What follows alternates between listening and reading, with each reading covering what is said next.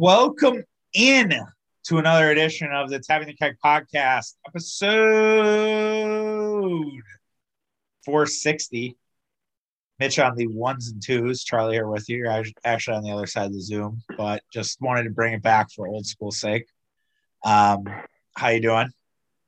Good. It's been about over 2 years since I've been on the ones and twos, technically. Yeah, I know, man. So, I honestly think, honest to God, if we lived close, like if I, at some point, hopefully find a fucking house and, I lived close to you and we could just say, all right, let's make it a thing and do it. Maybe we would go back, but it's just so easy. It's just so convenient. It's like, why do I want to leave? And yes, I missed the drops. So it's funny.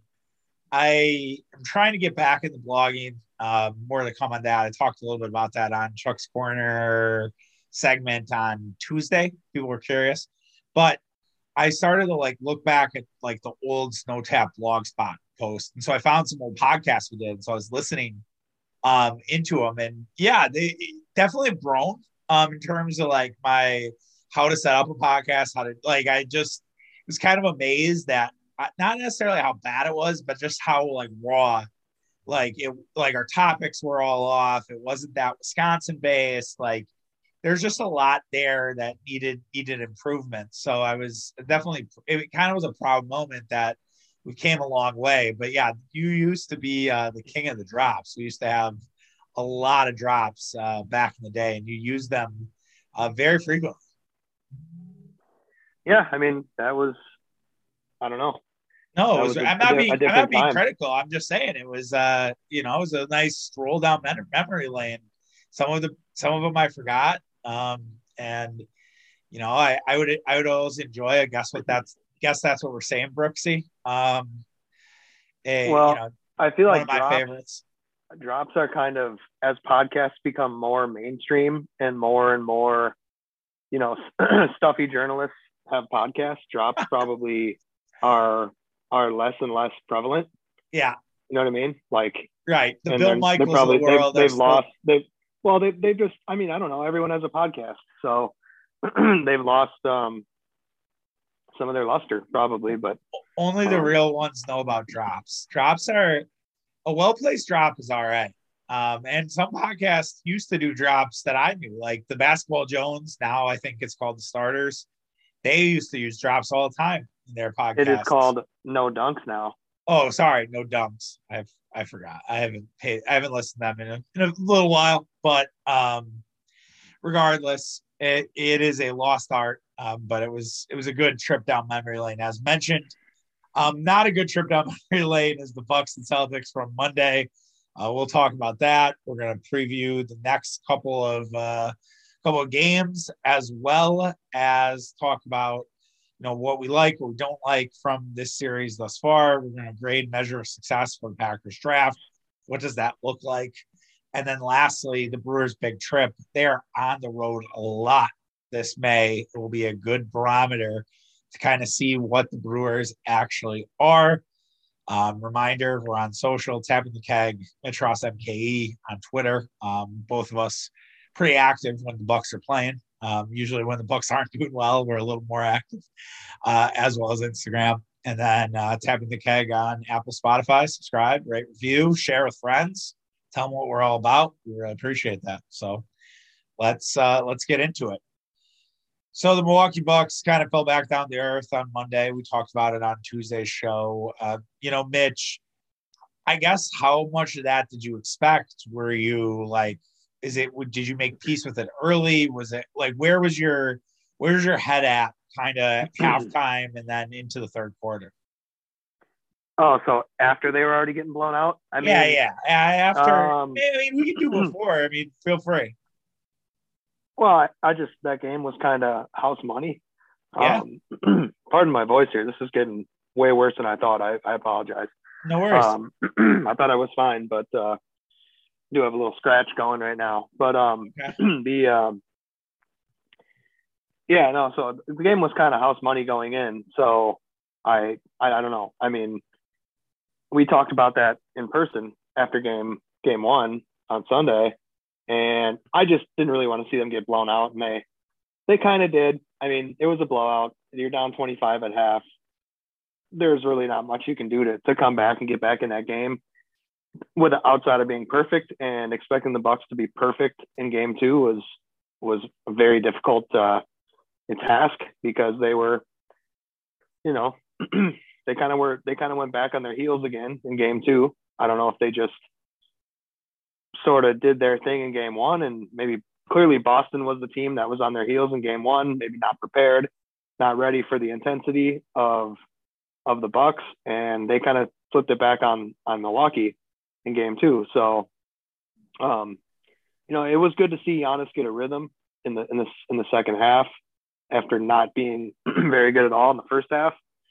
And I mean, he's got to be MVP form in order for the Bucks to beat Boston without Chris Middleton. I mean, I tweeted during the game that you can afford to overcome Middleton's loss, but you can't afford to not have both of them. And that's I thought that was a very astute point by you, because it really felt like Giannis was missing from this game. I think there was way too much point Giannis to try to get him going. And then they figured out, like, all right, let's run this action where it's a lot of Giannis as the screener, and they were creating some opportunities. I think ball movement is imperative against this defense.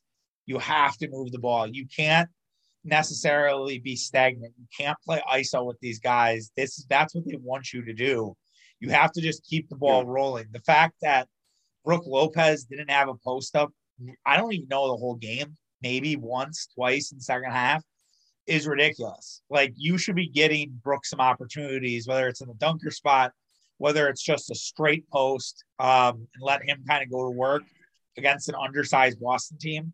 Because despite, Robert Williams' athleticism and Al Horford's HGH body, which my dad commented on, my dad's like, where the fuck did this come from Al Horford? And I was like, he's like, I never knew he was a 3-point shooter. And I did want to snark back, like, welcome to fucking 2022, man. Like, every big guy's a shooter. That's just how it goes. But seriously, I don't know if somebody gave Al some sort of horse tranquilizer, or he's on the shit that DeAndre Hopkins is on, because, like, he looks like a guy who's 25, 26 years old. It's crazy. But back to my point, like, they're undersized. Like, they're an undersized team. Like, you can attack that size, and the Bucks were trying to get more matchups on Robert Williams. For as good of a shot blocker Robert Williams is, he still has a long way to go in terms of the lateral defense, and he can't really keep up with Giannis. And I know that Boston fans are Grant Williams is their fucking hero right now, but I will tell you right then and there that Grant Williams, he got his lunch start. Giannis started to munch on his lunch a little bit in the second half. Giannis is going to eat the whole fucking thing, breakfast, lunch, and dinner in game number 3. I'm telling you right now that they're going to be coming for Grant Williams. Yeah, you'd hope so. I would think that, and you saw it in the second half, Giannis sort of kind of said, fuck this, I got to do it all myself once again. I mean, there's a lot that you said there, but I know. I mean, the Bucks were so far down right away that, I mean, it just was such a weird game. I mean, They took 18 threes. I will never get over that. Yeah. You need to take at least twice that many. And I don't know how that happens because of Boston's D, or if that's because of just hesitation, or, I mean, it had to be Boston's D. I mean, they were a different level of intensity in game 2. There's no question about that. That they were containing Giannis. They were staying home on all the shooters, not doubling Giannis, which he picked them apart in game 1. And meanwhile, Boston's hitting everything in the first half for sure. And, it's really hard to I guess, overcome that, because, they're getting turnovers. They're making everything. Jaylen Brown's making fadeaway threes at the shot clock buzzer. And it just was a nightmare. And they were totally thrown off whatever they were trying to do. Also, they never helped themselves in the first quarter. It seems like every game is a slow start. Every game is, turnovers, bad shots. It's just really frustrating. You'd like to see them come out. I think they will come out in game 3, but I do want to real quick say that So Boston made 18 threes in game one. People acting like they couldn't shoot in game one is a little bit false, a little bit misleading. I mean, they were 18 of 50. They weren't. That's not as much.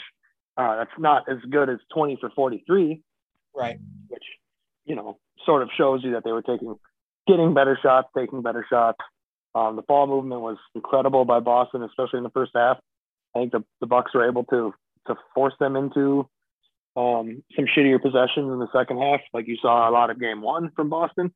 Yeah. But you're right. I mean, I think you mentioned earlier about, an adjustment, and this is what worked last year, was making Giannis the screener in the pick and roll instead of just having him bring it up and drive into nothing the entire time, because it puts so much pressure on the defense. Yes. And what worked last year was Middleton and Giannis, God forbid your two best players touch the ball or are involved in the action. That puts so much pressure on the defense. And you saw it over and over in the second half, especially when the Bucks kind of made a couple little pushes there, which Boston had an answer for ultimately every time.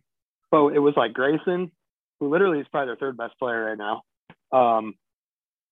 with Giannis as the screener, or, Pat with Giannis as the screener, or Drew, and they were getting, easy layups.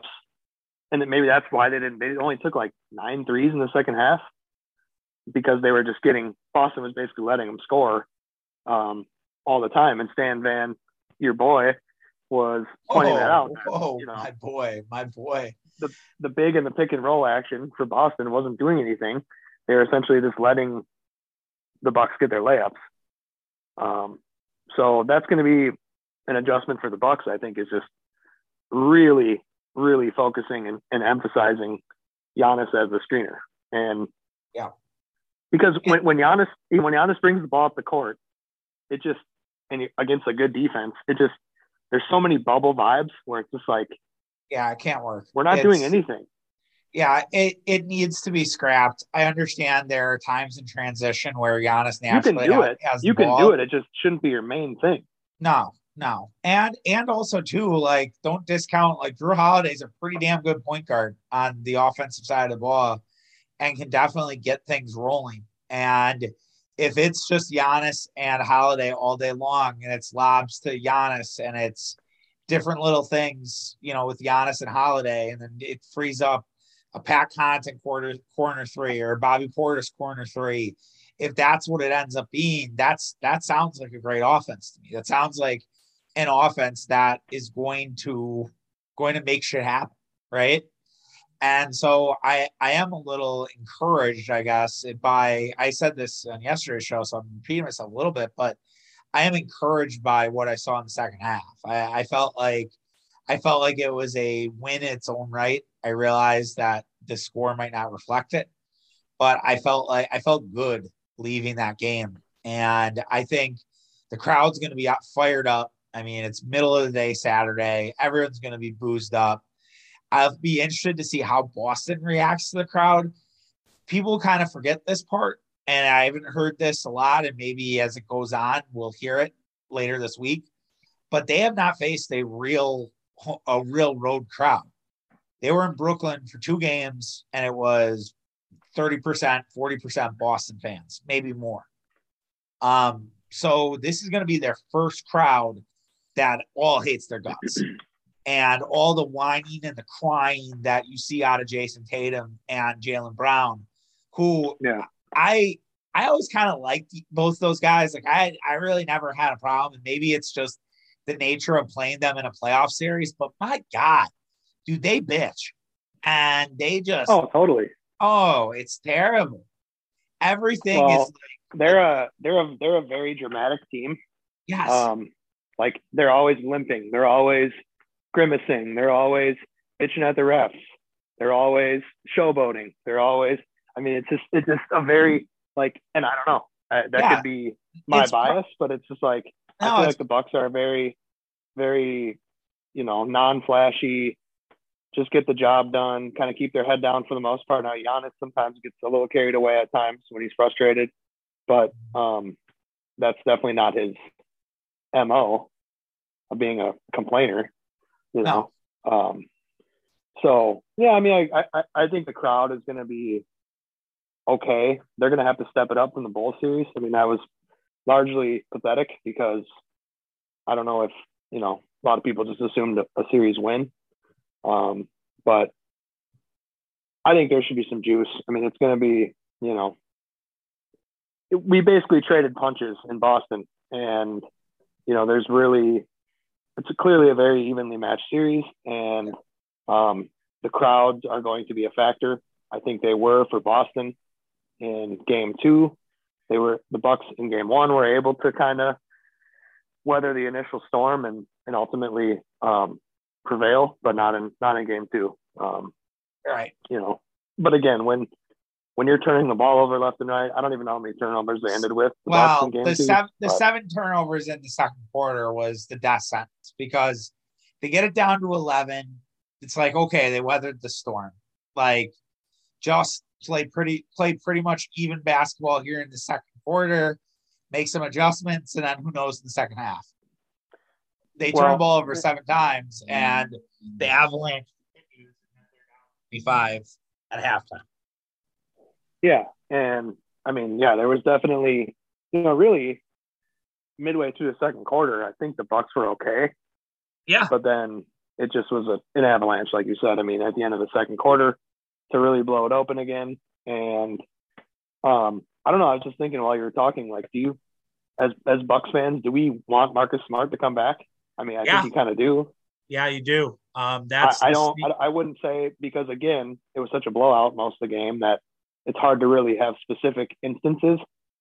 But like, does Marcus Smart change? Like, if he played, let's say he played at 80% in game 2, does he hurt them at all? I mean, maybe. He's probably taking the ball away from Jaylen Brown, who probably doesn't get going as much in the first quarter. You see, they did not miss him on defense. Defensive player of the year, Jaylen Brown. They somehow don't miss him on defense. It's almost like he wasn't defensive player of the year, and the Boston media machine made sure he was. So, I mean, here's the thing.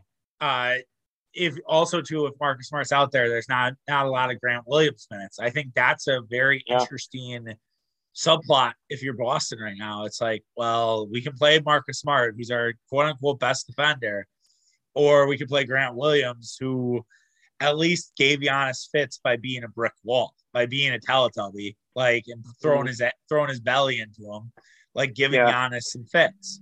And the weird thing about Boston is that they play like a really tight rotation, and I think they'd be okay starting like 7 guys. Yes. I mean, it's almost like they have too much. I don't know, depth is the word, but like the Bucks are a quote unquote deep team, but there's a pretty clear pecking order in my opinion. Are the Celtics kind of the Hawks like of last year, in a sense? Like, Hawks had a lot of guys that could throw at you. The Hawks could probably want to start 7 guys, kind of to your point. And they did have one notable star, Trae Young, I think, who is a little more of a star, like in terms of his own team, than Jason Tatum, if that makes sense. I think Tatum's a better player, but you kind of get what I'm saying in that regard. Yeah. Well, they're very dependent on one guy, as opposed to Boston, who has like probably 3 guys who. But they depend on. Atlanta would prefer to start 6 guys with Trae Young, and not just a starting rotation. Like, they had all these different guys, and the pieces never could work, and it's probably why you're going to see Atlanta kind of slightly blow it up next year. I don't think you're going to see the same Hawks team. I don't think they're going to rebuild by any means, but I think they're going to restructure their roster. They need to consolidate some of their assets and do, another all-star. Right. Well, I mean, the Stephen A. LeBron rumors today, I don't think was just by chance. I don't know if you caught that, but Stephen A. was like, no, maybe the Lakers will be better acquiring young talent than trying to figure this out with LeBron James. That's never done by accident, my man. It's never done by accident. And but my thoughts on that are the same thoughts I had with Aaron Rodgers. Do you want to be the GM to trade him? Yeah, no, that's a great point. I mean, that is a hell of a point. It would be, I think there is and I don't want to go into a rabbit hole, but I think there is a real power struggle right now with Jeannie Buss and LeBron James and Clutch. I think Jeannie Buss wants to be the big swinging dick in the Cracker Factory, and LeBron's like, no. I run this shit. And she's like, no, we're the Lakers. Like, the fact that she's bringing in Phil Jackson to oversee the coaching search is something else. Kurt Rambis hanging out, just doing God knows what, one of the worst NBA coaches of all time. And he's in backroom meetings. Like, what the fuck is Kurt Rambis's role? Like, I don't know, man. It's really interesting. I'm very fascinated to see what happens there. And if LeBron wants to come to the East and get his ass kicked by Giannis, like, by all means, please. I'd welcome that. And I realize that's careful what you wish for, but I feel good about it. So it's all right. Oh, yeah. Yeah. So LeBron can put up a nice night, but his better days are behind him. It's like us and drinking. We can have one good night of drinking every 4 or 5 weeks. We'll pay for it. It'll be a 3-day thing. But we can't do that every Saturday anymore. Like, that's just not sustainable with our old bodies. Well, I guess with LeBron, it's still 25 points a night, but it's like he's not impacting the game as much as he used to. Right. He doesn't play defense. Kind of like James Harden. Yeah. Yeah, definitely. The media just won't let him go. But it's like, dude, they're not the player they were 6 years ago. Yeah, I want to get back to a couple of Bucks things, but since you brought up Harden, I'm sure you saw the PJ Tucker stuff today. I did not. No. If you didn't, okay, I can pull it up for you, read it live. PJ Tucker, man, can PJ Tucker shut the fuck up? I like PJ Tucker. PJ Tucker is one of my all-time favorite Bucks, but it'd be really great if PJ Tucker could just shut up. So let me read this to you. From Mark Spears, who did a Q&A. Mark Spears, curious why you didn't re-sign with the Bucks. He said, look at Andre Iguodala. He's right back at Golden State. He left, was in the shade for a minute, but he's back. Feel like every player wants that, a home. I felt like I was building that in Milwaukee. And they said, oh, yeah, for sure. And they weren't just going to go over the luxury tax. It is what it is. And then there's this. And then being a vet, I said, all right, you fucking replaced me. Cool. You figured out that's just what you had to do. And for me, it wasn't about the money. It was about the respect, because they told me to go find an offer and they would match it. After I heard that, I said, I'm not even coming back, even if I had to take less money. To me, that was disrespectful. So is that disrespectful, Mitch? Like, am I missing something here? Well, my thoughts on PJ Tucker haven't changed. I think he always wanted to go to Miami, and he ended up going to the Bucks because they swooped in with a better offer at the trade deadline in 2021. Yes. And he got a championship, and he had a one-night stand with us, and that was fine. But he's where he wants to be, and I wish he would just shut the fuck up. Exactly. I mean, I do appreciate the candidness, because you don't get that very much. But, if the stars align and we do play Miami in the Eastern Conference Finals, it's going to be a nightmare to play that team. Yeah. It is going to be a disaster, because, PJ Tucker is going to be fired up, and it's going to be like seeing, an ex-girlfriend or something that just still looks good and is putting that thing on you, as they say. Because I mean, he'll be motivated. He don't need much. No. And he is, every time the Bucks played the Heat, he was very animated, and it just, he's a guy that carries a chip on his shoulder, and I'm not very surprised that he felt disrespected. No. But like I said, I think he wanted to go to Miami all along. He thought he was going to Miami at the trade deadline, and he went where he wanted to go ultimately. So right, and let's just move on. Yeah, absolutely, 100%. Okay, back to Bucks Celtics. What do you think is the Bucks starting lineup for game number 3? Do you think it'll be the same 3 bigs, or do you think they're going to shake it up? I don't think there's really a reason to shake it up yet. I don't know, man. the defense. I don't.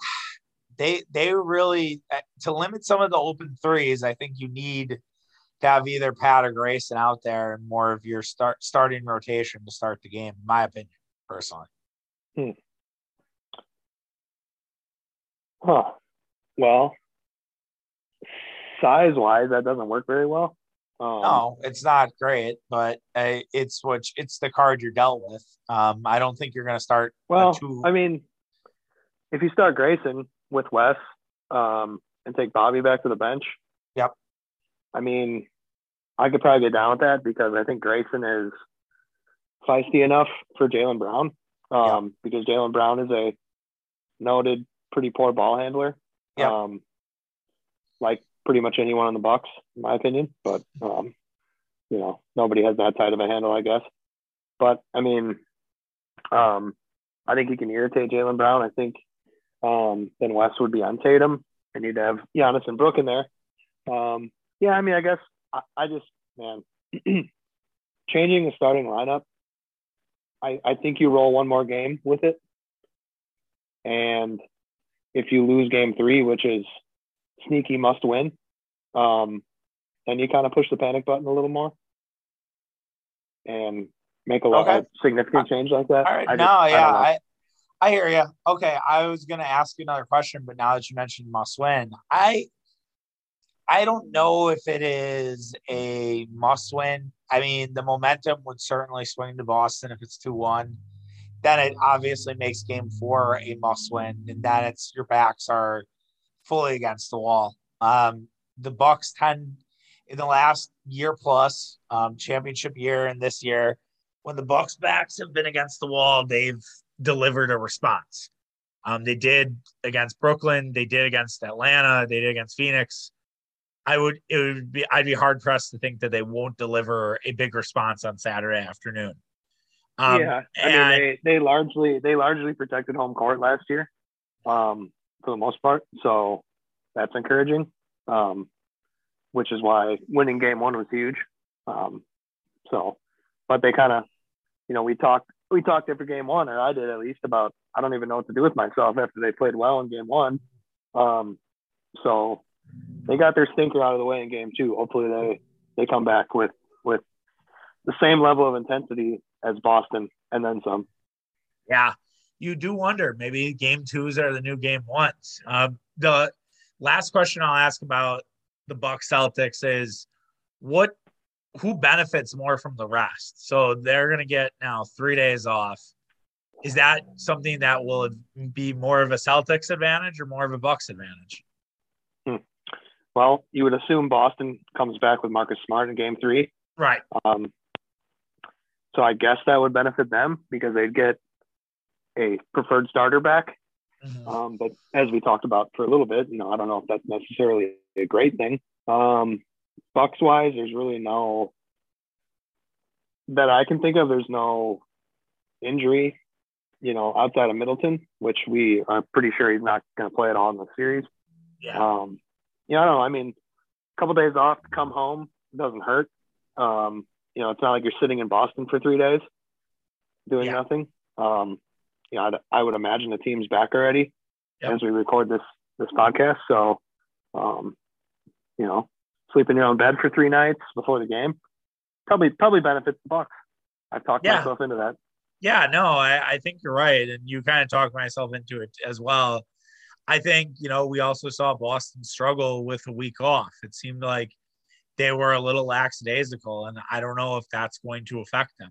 It didn't affect the Bucks at all. They had a little bit less of a time off with playing game 5, but it didn't really shake them at all. They looked really crisp in game 1 after that sort of first quarter malaise. And maybe the crowd will really sort of pump them up and they can actually get out on a quick run. I think you're right that first quarter, while I'm a big proponent that they don't matter, I think at some point the Bucks are going to need to start, quick. And the fact that the Celtics can't avalanche you, they did it a lot in the regular season. That's another reason why you have to start out with at least a puncher's chance. Even if you're down like 7 points to start the second quarter, that's fine. but like at least look competent out there. Don't look like you're just sort of getting into the game and you haven't turned the light on yet. I would like to see that light turned on right at the start. Now it was turned on for game one. They just weren't hitting shots, and hopefully, again, maybe it all comes together in game three. Well, it's more likely you'll have a quick emotional burst at home. You know, the Bobby thing. You know, you gotta figure he'll bounce back. Grayson will probably be better. Javon Carter will probably be better. Now he was great in game one, not so much in game two. He just has to be more confident in shooting the basketball. Like he has to just understand that no one's gonna bench him if he shoots the ball. Like Mike Budenholzer, that's not the kind of guy Mike Budenholzer is. And he has to like get it out of his head that, and it's okay if he gets blocked. Like that play where he turns the ball over, and then I think that led to a Celtics basket, and that was one of those moments where if the Bucks score there, it's like, okay, they are fully back in this game. And even if Carter shoots the three there, gets blocked by Grant Williams, you get the ball back. It's 4 seconds left. You get a chance at something else to throw at the rim. Or maybe Grant Williams fouls you. Maybe he's out of control and that big ass just runs into you and you get a foul call and then you get 3 free throws. Who knows, right? So I just need a little more confidence out of Javon Carter on the offensive end. Mm-hmm. And you also might get George Hill back. So, and I'm not a huge George Hill guy, but it seems like George Hill might be ready to play in game 3, which is more bodies. And I'm okay with that. Or how do you assess having George Hill back in the fold? Well, I mean, I guess you give him one shift and you figure out if he's got it anymore. Because it sure didn't look like it this year. No, we were all banging the drum for Carter over Hill. And I could understand trying to see what George Hill has in the first half of the game if he is in fact back. But he has proven himself in the playoffs before. He's had some big moments in the playoffs before. But as you mentioned, he doesn't have much left in him. He is on his way to Washville. But here's hoping Bucks will win on Saturday. We'll talk more about the game on the Daily Tap tomorrow. We will also be at the Broad House on the Saturday. Of course, we will be there. You don't have to even ask. Probably in the upstairs if we can. I doubt they'll close the upstairs because there will be a lot of people there before the game. That's always the tough one with the inside is you have all the people who are having their beverages before they go to the arena. But we'll make it work. Not worried. Also, real quick, what do you think about the Pantheon as the name for the Fiserv Forum, as the nickname for the Fiserv Forum? Okay. It's Greek. Yes. I can kind of get down with that. I don't know if that sticks, but where are you getting that from? Shannon sent it to me today. So he shot me a text and was like, what about the Pantheon? I was like, I like that. Because I was basically yesterday saying how like we can't call it the Forum, and like the Mecca is the Mecca and the Garden's the Garden, and the Bucks don't really have like a nickname for their stadium. So just a thought. But anyways, moving on to the Green Bay Packers. The Green Bay Packers had a good draft, a draft that I think a lot of fans liked. It was Pinhead approved after not drafting a receiver in the first round. The Packers continue the theme of not drafting receivers, which is hilarious, to say the least. And then went up and got one from Minnesota, and then got another one in the 4th round. And they also added to their offensive line room, and they added an edge rusher. They basically checked every box. Now, the Packers are in win-now mode. They've been in win-now mode for a while, but the win-now has been accelerated. Win-now mode has a NOS tank on it, whether you're playing GTA. The GTA have NOS tanks, by the way, before I open to you? NOS tanks? Yeah, or was that just a Uh, Fast and the Furious thing? uh, I haven't played GTA in a long time, Okay, so you I could don't have remember. just lied to me there. Let's just say I'm sure they do. Let's just say Gran Turismo. There you Shout go. out, little your NOS tank for your Gran Turismo game, and that's where their win now is accelerated too. So what makes this a good draft in year one? Usually it's 3 years that before we're like we really know if this draft hit or this draft didn't. But what would make this a good draft within the first year? Um, if it improves the special teams, Oh, I, immediately, which I think they drafted a couple of guys that will contribute there. yeah, Tyree Um, Carpenter, John Ford. I Tariq think are Carpenter. both guys who will be immediate contributors. I think Romeo Dobbs, who really should be Dubes, but he's Dobbs, is going to probably be a gunner, potentially. So yeah, I think yeah, you're going to get a lot from that special teams. But continue. Yeah. So I mean, what I don't know about this Kingsley guy. He's an outside linebacker, Yeah, presumably. Um, you know, deep depth. You yeah, know, the little fourth or Zadar, fifth. little Zadarius in him. Will be a guy that you rotate in and out.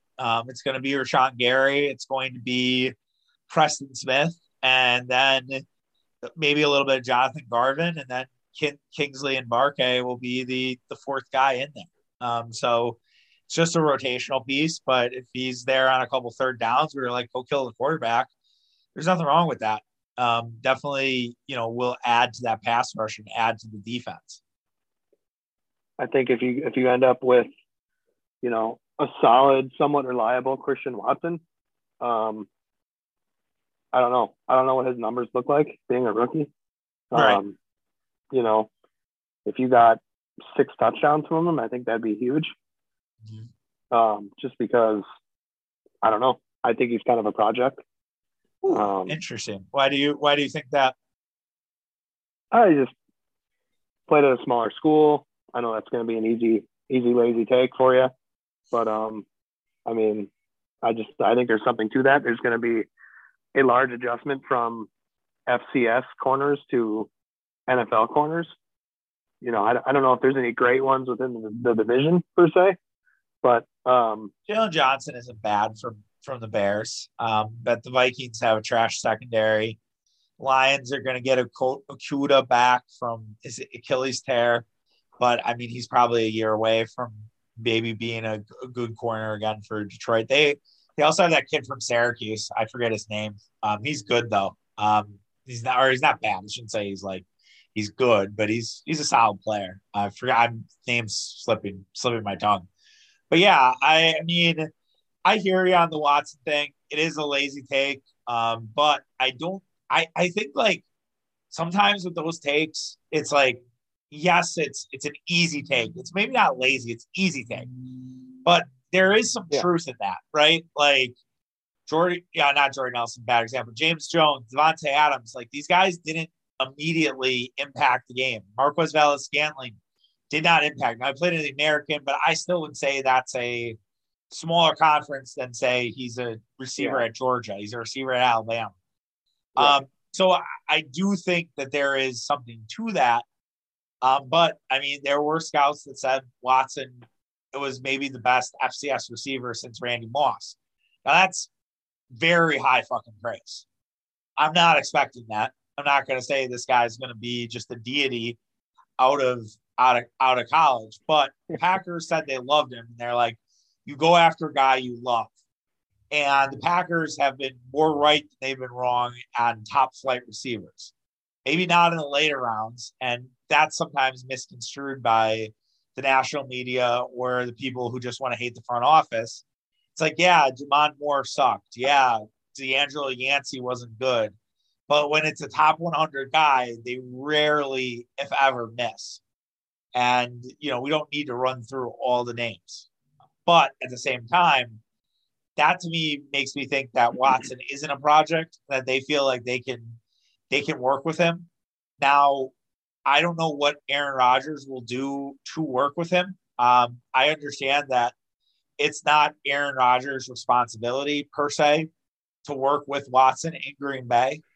But if Aaron Rodgers is serious about winning a Super Bowl like he says he is, Aaron Rodgers has Watson and Dobbs out in LA, maybe even with Jordan Love too, and they like have a workout together and they hang out for a weekend at like the facility that Rodgers has been going to recently. I don't know if he's an owner of that facility, but they had a lot of draft guys come through there. Like, there's no reason you can't fly Watson and Dobbs out there this summer to start working with those guys, start building that connection, even if you don't want to go to OTAs. They want to spend time in Green Bay this summer, which I don't blame them. You know, a lot of veterans have earned that right. But if Rodgers does none of that, there will be some trepidation, at least on my end. I'm not gonna lie. Yeah, I mean, it's kind of been a issue or a hot button topic the last couple of years because, you know, Rodgers talks about having, you know, more power within the organization. Now that's not a way I like to phrase it, but it's kind of what he wants. Right. He wants to be more involved in decision making. I feel like he needs to kind of put his money where his mouth is a little more then, and be, you know, present, if you will, as they develop some of these players. You know, and you'd like to think that maybe Rodgers had a say in them trading up to get Christian Watson. Well, what was really interesting was I'm sure you didn't catch it because you were dialed in with the NBA playoffs on draft night, but Rodgers was on with McAfee. Rodgers, usually with McAfee, it's just cuzzo and, you know, it's just shooting the shit. And that's why people love Pat McAfee. I get it. But Pat also carries the water really hard for Aaron Rodgers. But I love Pat. Sure. I'm not trying to disrespect anything that he does. I'd love to talk to him, anything, whatever. But we got to call it how we see it here. But when they were kind of talking about draft picks and everything like that, Rodgers like, yeah, we had 6 round 1 grades on guys, and they all went. And Rodgers, like, the only guy that I really thought could be like an immediate impact dude was Jameson Williams. And he went 12. And there's really no Justin Jeffersons in this draft. Rodgers was talking like a fucking GM. Like, and I'm like, I'm listening to this and I'm like, okay, this guy is getting what he wants. And that made me like really encouraged because he's like talking about Wyatt, talking about Walker, and what they'll do for this defense. And yeah, maybe this is all that he ever wanted, was just like being informed about what their thought process is, why they like this guy, why they don't like this guy, what grades we have on these players, you know. And I'm sure he was briefed that, you know, hey, we want to try to draft up. We want to try to get back into the first round and get Watson. Like, we think he's very good. And if we can't get back up in the first round, we're going to try like hell to get there in the second round. That's our guy, and we're not slipping up. Now, I know there are some detractors with Watson. Pete Bukowski was a guy who had a big take about like, oh, basically you got Watson and Walker for Devontae Adams, and that's it because you traded away your Vikings picks. Fine. I think it's way too early for that. It's way too early. We don't know what Devontae Adams is going to look like with Oakland, first of all. Second of all, it's Las Vegas. I realize I fucked that up. But second of all, I mean, George Pickens and Alex Pierce are all right. But to me, those guys don't have the ceiling that Christian Watson does. And if you know the Green Bay Packers, you follow the Packers enough, they're always going to draft guys who have the unlimited ceiling. The ceiling is the roof, if you will, right? Like they draft those dudes. They don't just draft guys who are going to peak at some point early on in their career. Yeah, I definitely agree with that, and I like that they do that because I prefer taking the person with more potential over, you know, the guy who's maybe more of a finished product. And going back to the Rodgers thing, it's like, you know, I'm perfectly fine with him, like he said, you know, having a spot at the table, an ear to you know, listen to what they're saying, possibly provide some input, and as he put it, stuff that directly affects my job, my performance. You know, in other words, I don't care about who you take on defense, but when it comes to my protection, my pass catchers, my running backs, I mean, I would like to have a little bit of input. And it's, if people use it as a pejorative or something that he's, he wants all the power and is running the organization. Like, I don't think he is. I think he's, earned the ability and, the spot at that table to talk to Goody and, be, do things and be a voice to get them to where they want to go. Right. Absolutely. And I think he's all in, and I don't think there's any signs of wavering. I think he's going to have a great disposition, I think, heading into the season, and the season, the way it'll start, will be a lot different than what we saw last season. The last, I guess, draft thought is it would not shock me in the slightest if Zach Tom is our starting right tackle to begin the year. Even though he has short arms, even though he profiles as a guard, I mean, they were saying that about David Bakhtiari. I'm not saying Zach Tom's going to be David Bakhtiari, right? But, I mean, the guy was the top lineman in terms of stopping pressures as an offensive tackle last year in the ACC, which has a decent amount of edge rushers in it. It's not that he wasn't doing that in fucking the MAC or the or like the Sun Belt. He was doing it in the ACC, pretty solid conference. And yeah, I have a lot of stock in Zach Tom. I will say that there's a lot of islands. I don't think there's one draft pick I dislike, Mitch, which I usually have one or two where I'm like, I'm not sure about that. I really was hard pressed to find one that I disliked. And it's credit to Goop, man. He did the damn thing. We are. Oh, God. And it looks like Zach Tom has some experience at center too. So he play everywhere. He's a legit Packer. Right, which goes back to them always having versatile linemen, to just kind of interchange, which I know is kind of what the NFL is now. But I mean, obviously it doesn't hurt. I kind of like the Samori Toure pick. Oh, he's the last guy. He was kind of a stud for Nebraska. I mean, no, he was a good player. I mean, and also too, Nebraska was so bad for the last few years. He was also kind of a shadow to Wan'Dale Robinson, who was taken in the second round. Now he went to Kentucky his last year, but Toure was kind of that second guy. And also too, it can't be lost that if Toure ends up being something, that we could just do the Yaya Toure chance for him, which would be incredible. Right. That would be an amazing development. If you don't know the Yaya Toure chance, I will save your eardrums, but please look it up on social media, because it is worth the price of admission. And I think that's why you have to cheer for a guy like that. And I'm also very excited for.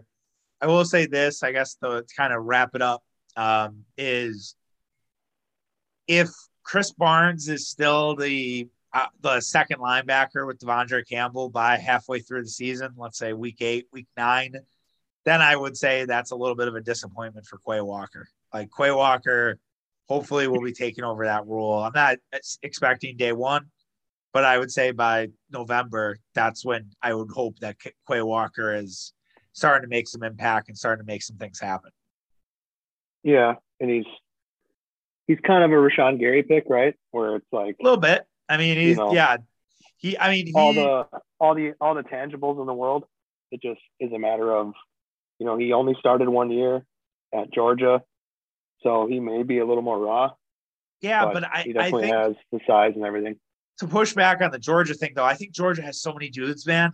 Georgia, sure, if you look, I'll peek at a way too soon mock draft. I do it for the NBA too. Just it's more out of curiosity than anything else to be all right, who are the guys that I want to pay attention to in college football next year? And there were 3 or 4 fucking Georgia players in the first round again next year. It's absurd.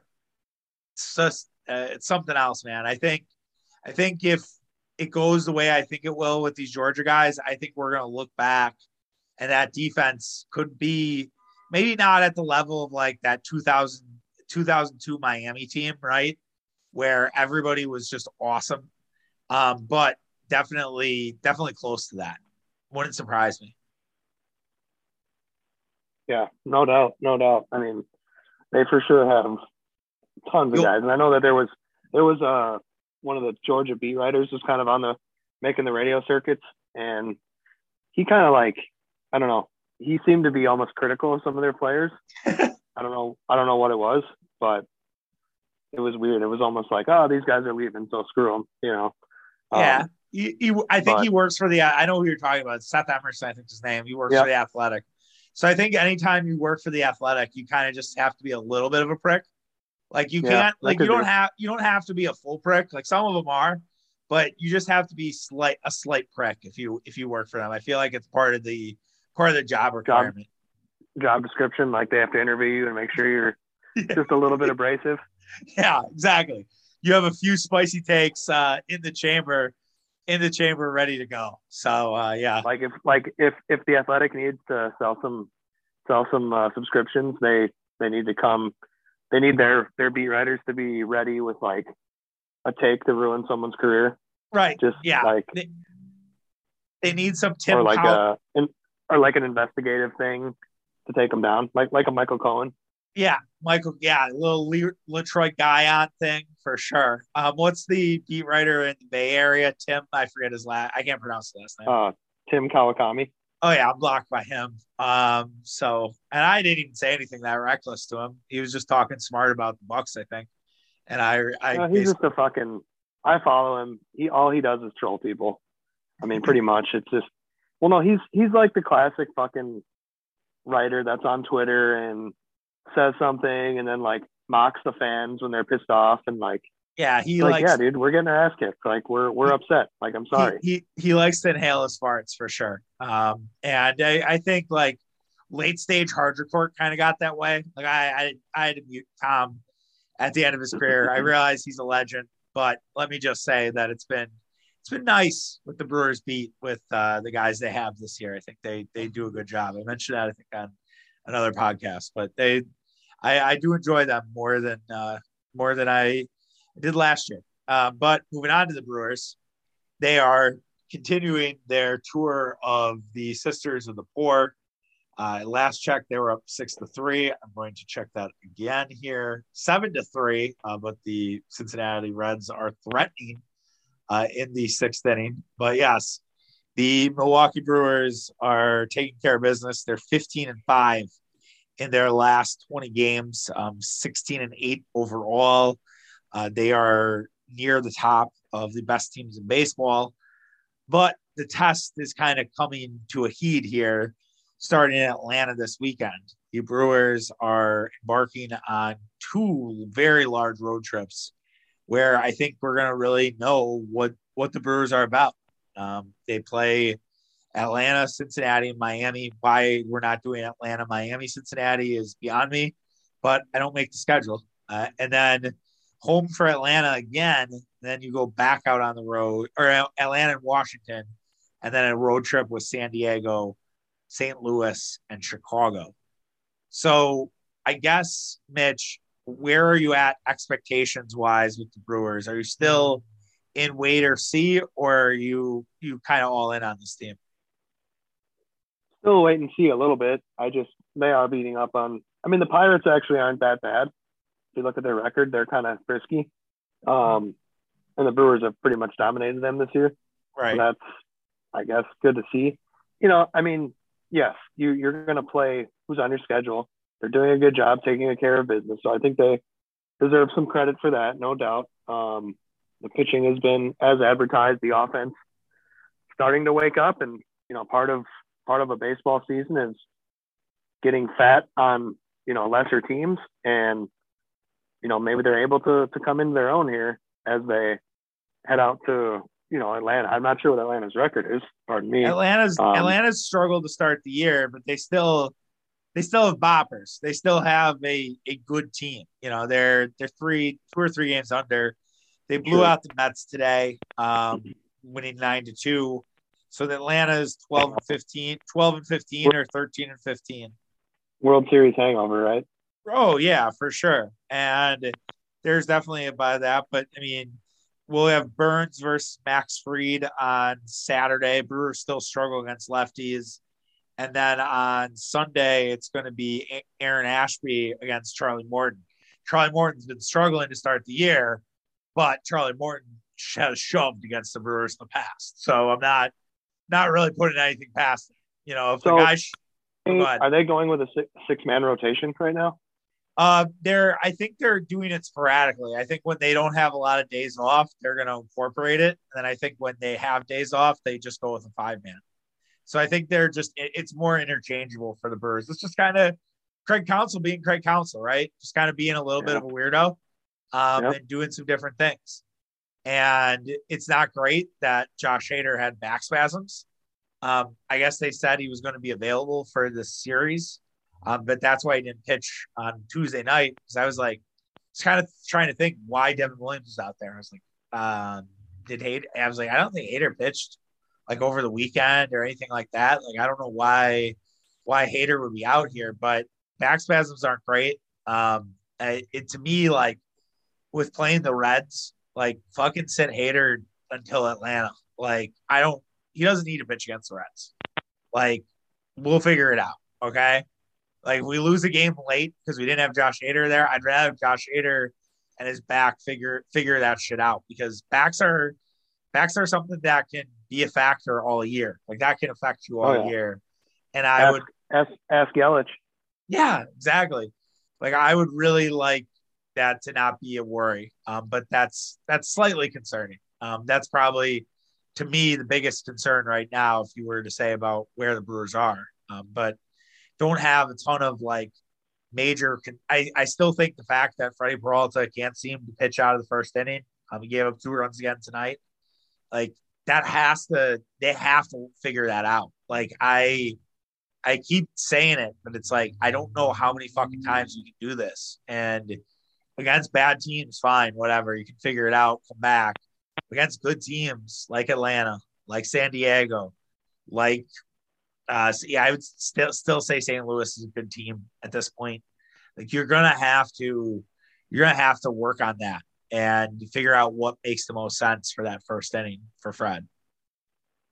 Yeah, that's not good. I mean, you know, he's got to sort of be, I don't know, Freddie's a little bit of a nibbler.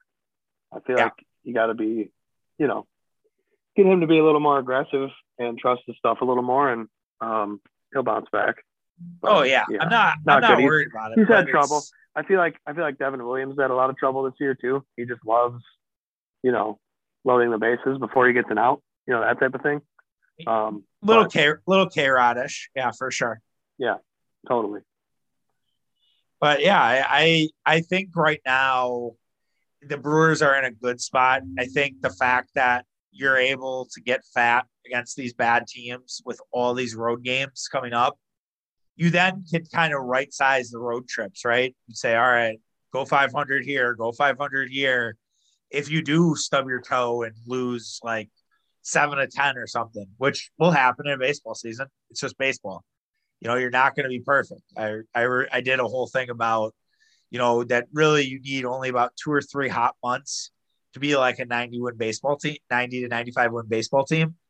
So sure, just like, you know, I think that's a PSA too to the Brewer fans who've been watching, or maybe you have one eye on it because you're watching the Bucks, or you're not dialed in yet with baseball because the weather has been absolutely trash.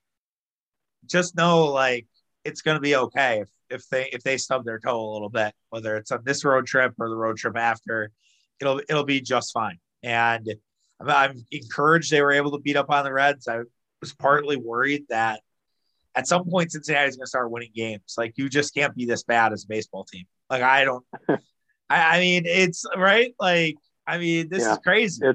It's sad. Oh, it's totally sad. It's sad. It's pathetic. I mean, yeah, it's just like, I don't know how to fix it either too, if you're Cincinnati, because it seems like every time that, you know, they get a 2-0 lead tonight, and then Wong hits a home run, and then Rowdy hits a grand slam. So it's like, and also too, Rowdy, I Mitch, I kind of told you I thought Rowdy could have a good year this year, and you kind of poo-pooed it. You're like, I don't know. And I was like, I'm telling you, man, Stearns. One thing David Stearns knows what to do is pick up some guy in the scrap heap. That'd be awesome for next year. Very Stearns like move with Rowdy Tellez. Yeah, he was,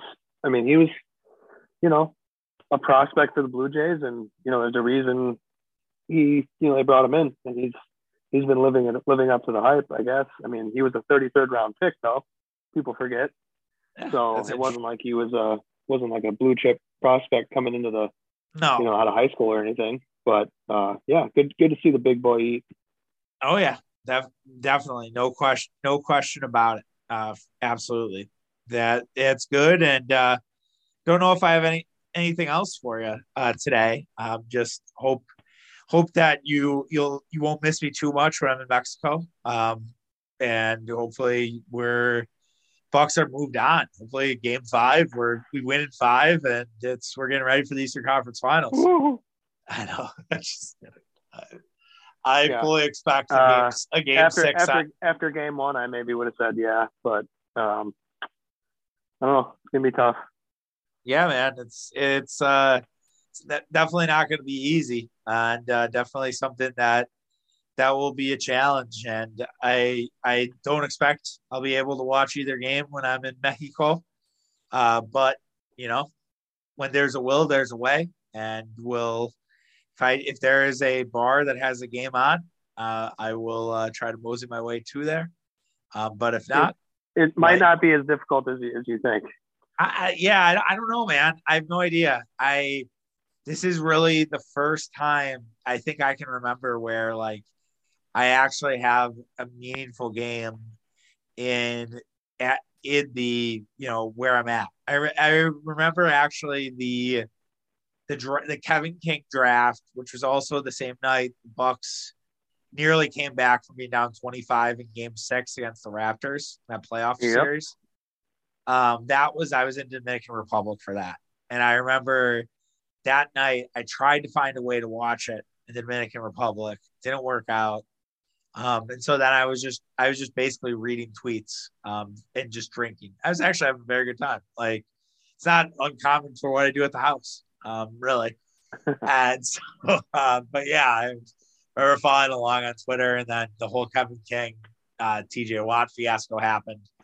And yeah, that was something else. But we'll see. I'll bring back stories, and it's hopefully regardless, we'll definitely tune in on the YouTube TV recordings when I get back, and watch them, good or bad, for both Game 4 and Game 5. So we'll see. Well, yeah, have fun and try not to let it ruin your life.